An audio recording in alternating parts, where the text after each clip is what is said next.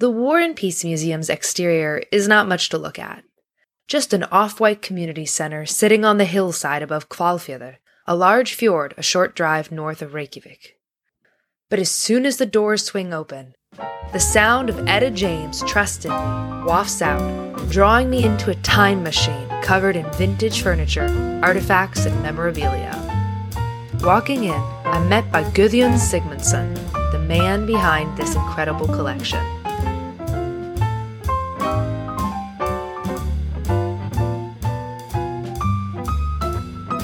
Welcome to Museums in Strange Places. I'm your host, Hannah Huffman, and this is a podcast for people who love museums, stories, culture, and exploring the world. In this season of the podcast, I'm visiting the museums of Iceland to discover what stories they hold and how they reflect and shape Iceland's unique cultural identity. Today's episode is sponsored by Locatify.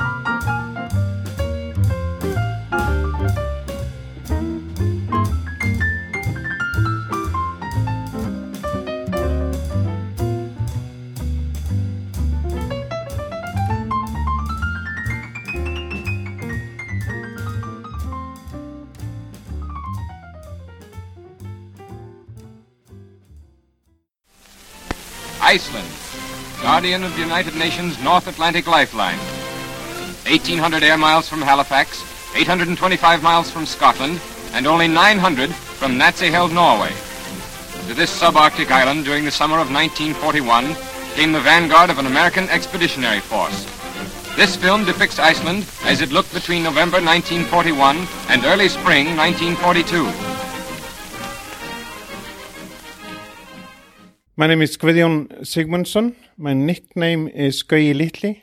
I'm the owner of this museum, and I have been collecting this stuff from the Second World War for about, maybe 6 years. So it's my private collection of this period of time. We call it Occupation Center, and the title is War and Peace Museum, because we are talking about the war, and we are talking about, what happened here in Iceland during the Second World War from 1940 to 45. But we want to underline that peace is more important than war. And we have a statue outside, and the name of that statue is Hope for Peace. And it's in the memory of the people and the soldiers that went down during the Second World War, both in Iceland and in the convoys that went from Hvalfjörður over to Russia to help the Russians to fight the Germans. Iceland may not be one of the places that first comes to mind when you think about World War II history. But in fact, the island's strategic location in the North Atlantic sea lanes made it a valuable location for sea and air bases during the war. Remember the Nazi glider from my visit to the Aviation Museum in episode 12?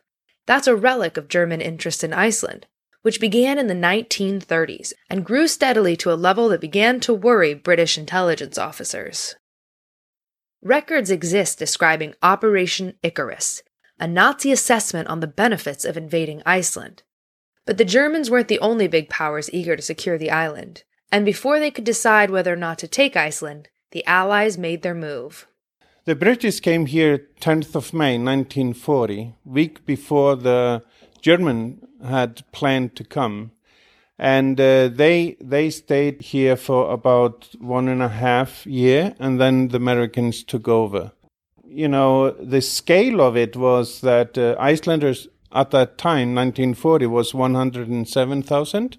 But people think that it was about 58 to 61,000 soldiers, half of the population around the country. But here in Hvalfjörður, it was about 28 to 31,000, including the guys that were in the board of the ships. But here we're laying about 80 to 120 ships each time. So it was a huge operation. And at that time, the population in the fjord was 133 persons. So it was a situation. So Britain invaded Iceland in 1940, And yes, it was an invasion, technically speaking, because although there was no fighting, it wasn't voluntary on the part of Iceland, which was still officially under the Danish king. Denmark didn't have much to say about this at the time because they were in their 5th month of occupation by Nazi troops. After the Icelandic government issued a formal protest and demand for compensation for any damage, they offered a de facto cooperation with the UK forces. Because 1941, Churchill went to Roosevelt in the States and got him to take part of the convoys that went here from Hvalfjörður over to Murmansk and Arkhangelsk in Russia to help the Russians fight the Germans. The convoys that Guðjón is talking about here are the Arctic convoys of World War II.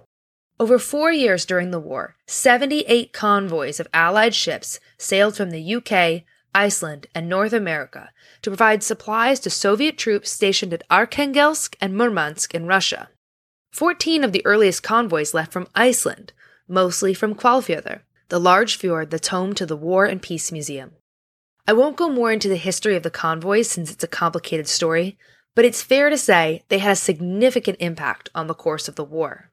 And because of that, this museum is very important for the Russian side, because they say that if it was not for the convoys from here, the war in Europe had gone a different way. So that was very important. And it was a top secret what happened here. It was just 2011 when a friend of mine wrote a book about this. Then he had got information and research of what went on. You know, someone says even that the government during this time didn't know what was going on. The Icelandic government. Yeah. Yeah. God, I talk a lot. Wow. No, this is great. I want to take a quick aside here to tell you about Locatify, who have generously sponsored this episode. Locatify is an Icelandic software company specializing in mobile apps that use location technologies for immersive audio guides, treasure hunt games, augmented reality, and indoor GPS for museums all over the world.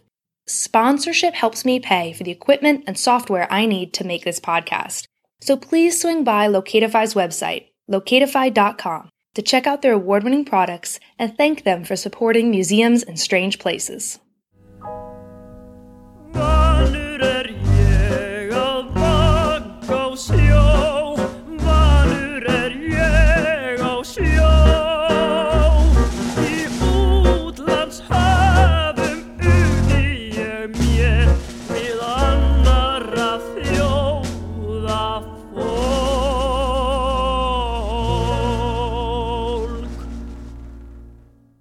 Well, the history of this museum is that I came here 2010, and I needed to put up something to draw the attention of the house and try to get people in.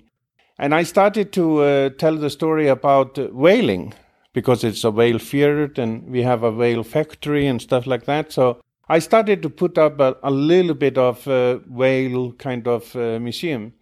And then they started to whale again, 2011. So I thought, I got a big parking lot, so I'm not going to have a lot of people protesting because of whaling. So we put the whale museum in the gasoline station just nearby in Ferstikla. And then I was thinking, what should I do? And then I realized when I was a child, long time ago, that I was traveling here to the farm back north with my grandmother. And my grandmother was pissed. She was talking about the Second World War, that we had been, taken over of the British. And then 1944, we got the independent. At the same time that we were, we couldn't do anything. And then she talked about she was a little bit pissed about the situation of, the women's and the soldiers and stuff. And then I realized maybe I should try to, talk about and try to get something from that time. And I started very poorly And I realized that Icelanders, I couldn't find anything, because after the war, 1945, people threw everything away, and they didn't want to talk about this period of time. And, it was difficult to collect. But the thing is that a lot of old people come and visit, and then they realize that they have some stuff at home. And they are bringing stuff, and I collect stuff from them all over. And I'm getting, bits and pieces every week. So it's increasing a lot. I mean, you've got all kinds of stuff. You've got camp beds, you've got suitcases, you've got old telephones, you've got hats and uniforms and a submachine gun from the US, Russia, and the UK, helmets, snowshoes, photographs, some sort of canisters for like bombs or missiles or something. We've got some Nazi stuff. I got here a uniform, SS German. We have about 10 to 15 private collectors here in Iceland that buys everything that is from Iceland off eBay. But one of my friends was collecting a lot of stuff from the German side, because it's very, it is looking very good, but it made and designed of Hugo Boss. I did not know that. No, he was the main designer of every uniform in the from the German side, and this is Rieselin. This is the jacket, SS jacket made of Hugo Boss. What are these posters here? This is like something in Icelandic, but there's a swastika on this, so I'm kind of curious. Yeah, well, we had a group of Nazi Icelanders before the war, and during the war, I think. But the thing is that these two posters came to the museum through a friend of mine that got it, but he got this from one of the printer's shop in Iceland, and this is the only copies. So these are posters from Nazi sympathizers in Iceland? Yeah. Wow. Yeah. Wow. It's very special. Iceland's Nazi Party was founded in 1933 and maintained ties to the German Nazi Party throughout their existence. But they never gained enough popularity to win seats in the Icelandic parliament, and by 1938 they had dissolved, and the members had joined other parties. Like the rest of Europe at that time, anti-Semitism was very much alive in Iceland. While the individuals were sometimes disparaged by being called a Jew or Jewish. In 1937, the Icelandic Prime Minister Hermann Jónasson remarked to a Danish diplomat that Iceland has always been a pure Nordic country, free of Jews, and those who have entered in the last years must leave. And in 1938, when Denmark refused entry to Jewish refugees from Austria, Icelandic officials followed suit only a few weeks later. After the war, a number of former Nazi Party members in Iceland rose to positions of power, even as a handful still expressed strong anti-Semitic opinions. Iceland wanted to remain neutral in the war, and some have suggested that if Germany had invaded first, the reaction would not have been any different than to the invasion by Britain. Of course, in this case, the few Jewish people living in Iceland would have very likely been sent to Nazi death camps on the continent. I think it's important to note that since Iceland had no army, no navy, and no air force at the time, they were completely incapable of mounting a resistance to any invading army, no matter what the sentiments of the people were towards either side.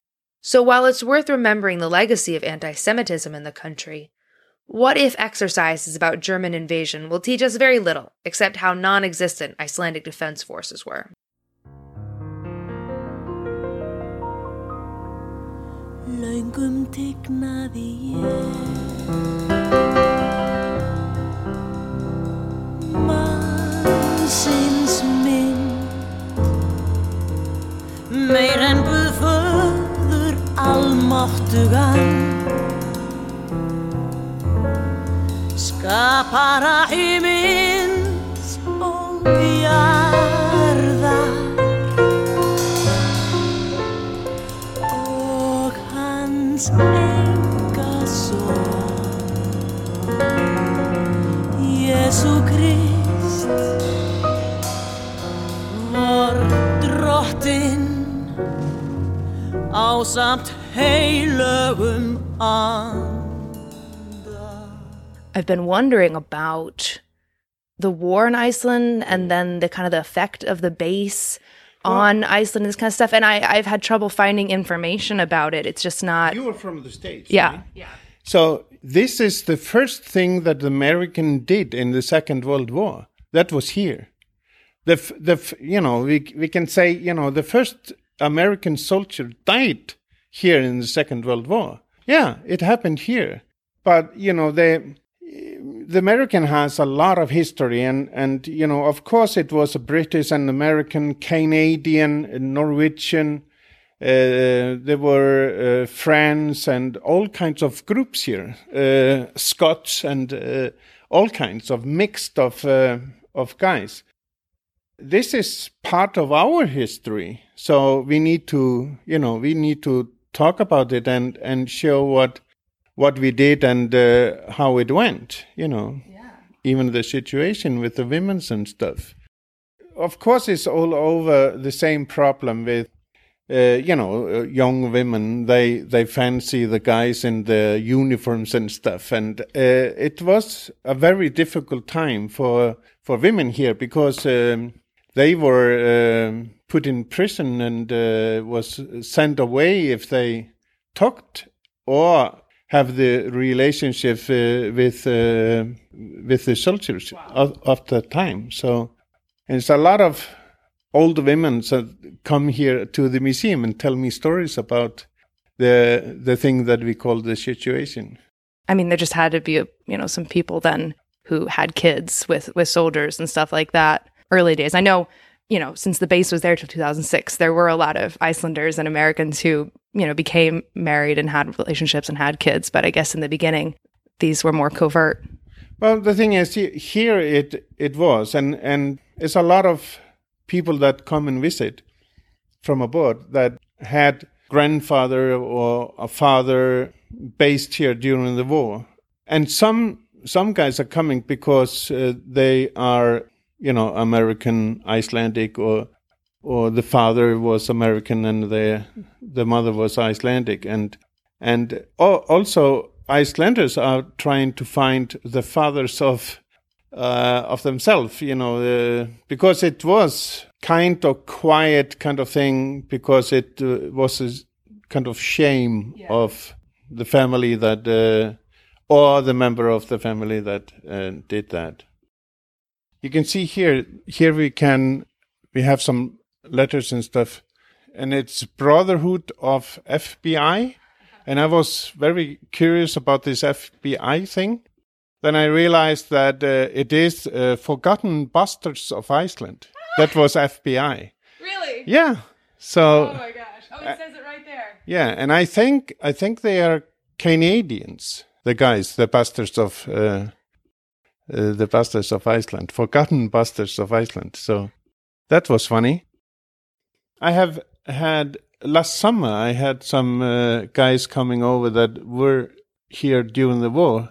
One of them was 94 and one of it was 98 years old. And they, told me a lot of stories. One of them was an artist. So he had some drawings and stuff that he brought with him. They talked both of the situation with the women and stuff. And I asked one of them, These were Americans? Yeah.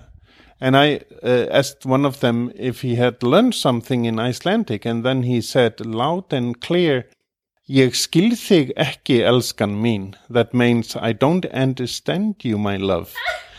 So that was very nice. And That's all you need to know. yeah, that's all you need to know, basically. And then you go from there. Oh, that's great. Yeah. Before the war, Iceland was relatively poor. And since virtually no crops grew on the island, their diet was simple, mostly fish, lamb, and potatoes. But things changed when the foreign troops started pouring in with their continental tastes. It changed a lot. The things that the guys was bringing here, like food-wise.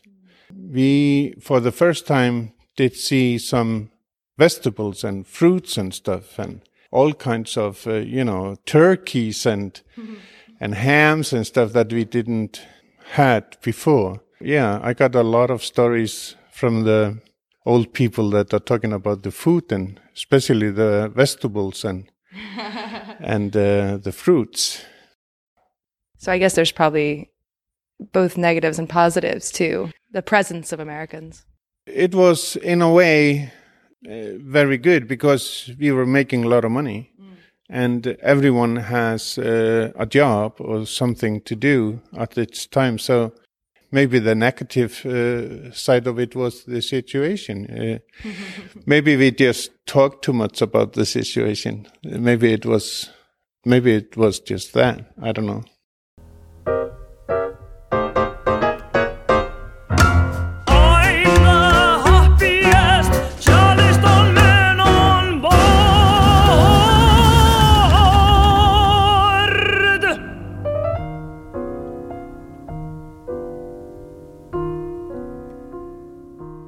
What is the weirdest way you've acquired anything? What's the best story of getting a piece in here? I have to think. It was about 4 years ago. The head of the Russian fleet in the north, the fleet that took the convoys and they were guiding them to Murmansk and Arkhangelsk. He came here a couple of years ago, and he was then 94 years old. Wow. And he gave me his uniform. That is his uniform over there. And that's very special. Yeah, that's cool. And it was very nice to have him here, and because everyone tells me that no Russian came here to Iceland during the war. And he stayed with me for a couple of days, and I was driving him around, and we talked a lot about the Second World War. And in the end, he told me that he came here secretly 2 times to Hvalfjörður. What? That no one knows about. That's a cool story. Yeah. So, and I got his uniform. That's very special. And I got one of the models of his ship that he started. He started his career as a captain, and then he was the head of all the Russian fleet at that time during the war. Wow, and he ended up here talking to you and just staying with you. That's so cool. I'm so impressed by this. And told me the secret that no one knows. In Iceland, World War II has sometimes been referred to as the Blessed War because of all the economic growth it brought to the new nation. Economic blessings aside, 230 Icelanders died as a result of the war. Most killed while manning cargo and fishing boats in the waters around the island, which were made dangerous at the time by German aircraft, U-boats, and mines. The fighting often got perilously close, like in 1944, when a German plane attacked the armed British tanker SS El Grillo while it was anchored at Seyðisfjörður, a fjord by a small town of the same name in the east of Iceland. The captain of the SS El Grillo decided to deliberately sink his ship in order to prevent further attacks on the harbor, and the wreck still sits on the bottom of the fjord. It's a popular diving location, so if you've got your advanced open water diving certification and are up for freezing waters, you can descend 30 meters to see the El Grillo still standing upright in the dark blue waters, a hidden reminder of Iceland's unwilling but critical role in defeating the Axis forces in World War II. And if you want to know more, well, you'll have to go to Hvalfjörður and ask Guðjón to tell you about the secrets and stories he's collected along with his artifacts. Thanks for joining me on this adventure as I explore Iceland's many museums and get to know the fascinating people who run them. Today's episode was sponsored by Locatify. The main songs in this episode are by Thomas R. Einarsson. You can see photos of the museum and learn more about Iceland in World War II on my website, hethman.com. That's HHETHMON.com. Stay tuned for the next episode of Museums and Strange Places, a visit to the Volcano Museum in Stykkishólmur, where you can see a world-class exhibit on volcano-themed art, all collected by a man described to me as the Icelandic Indiana Jones of volcanoes.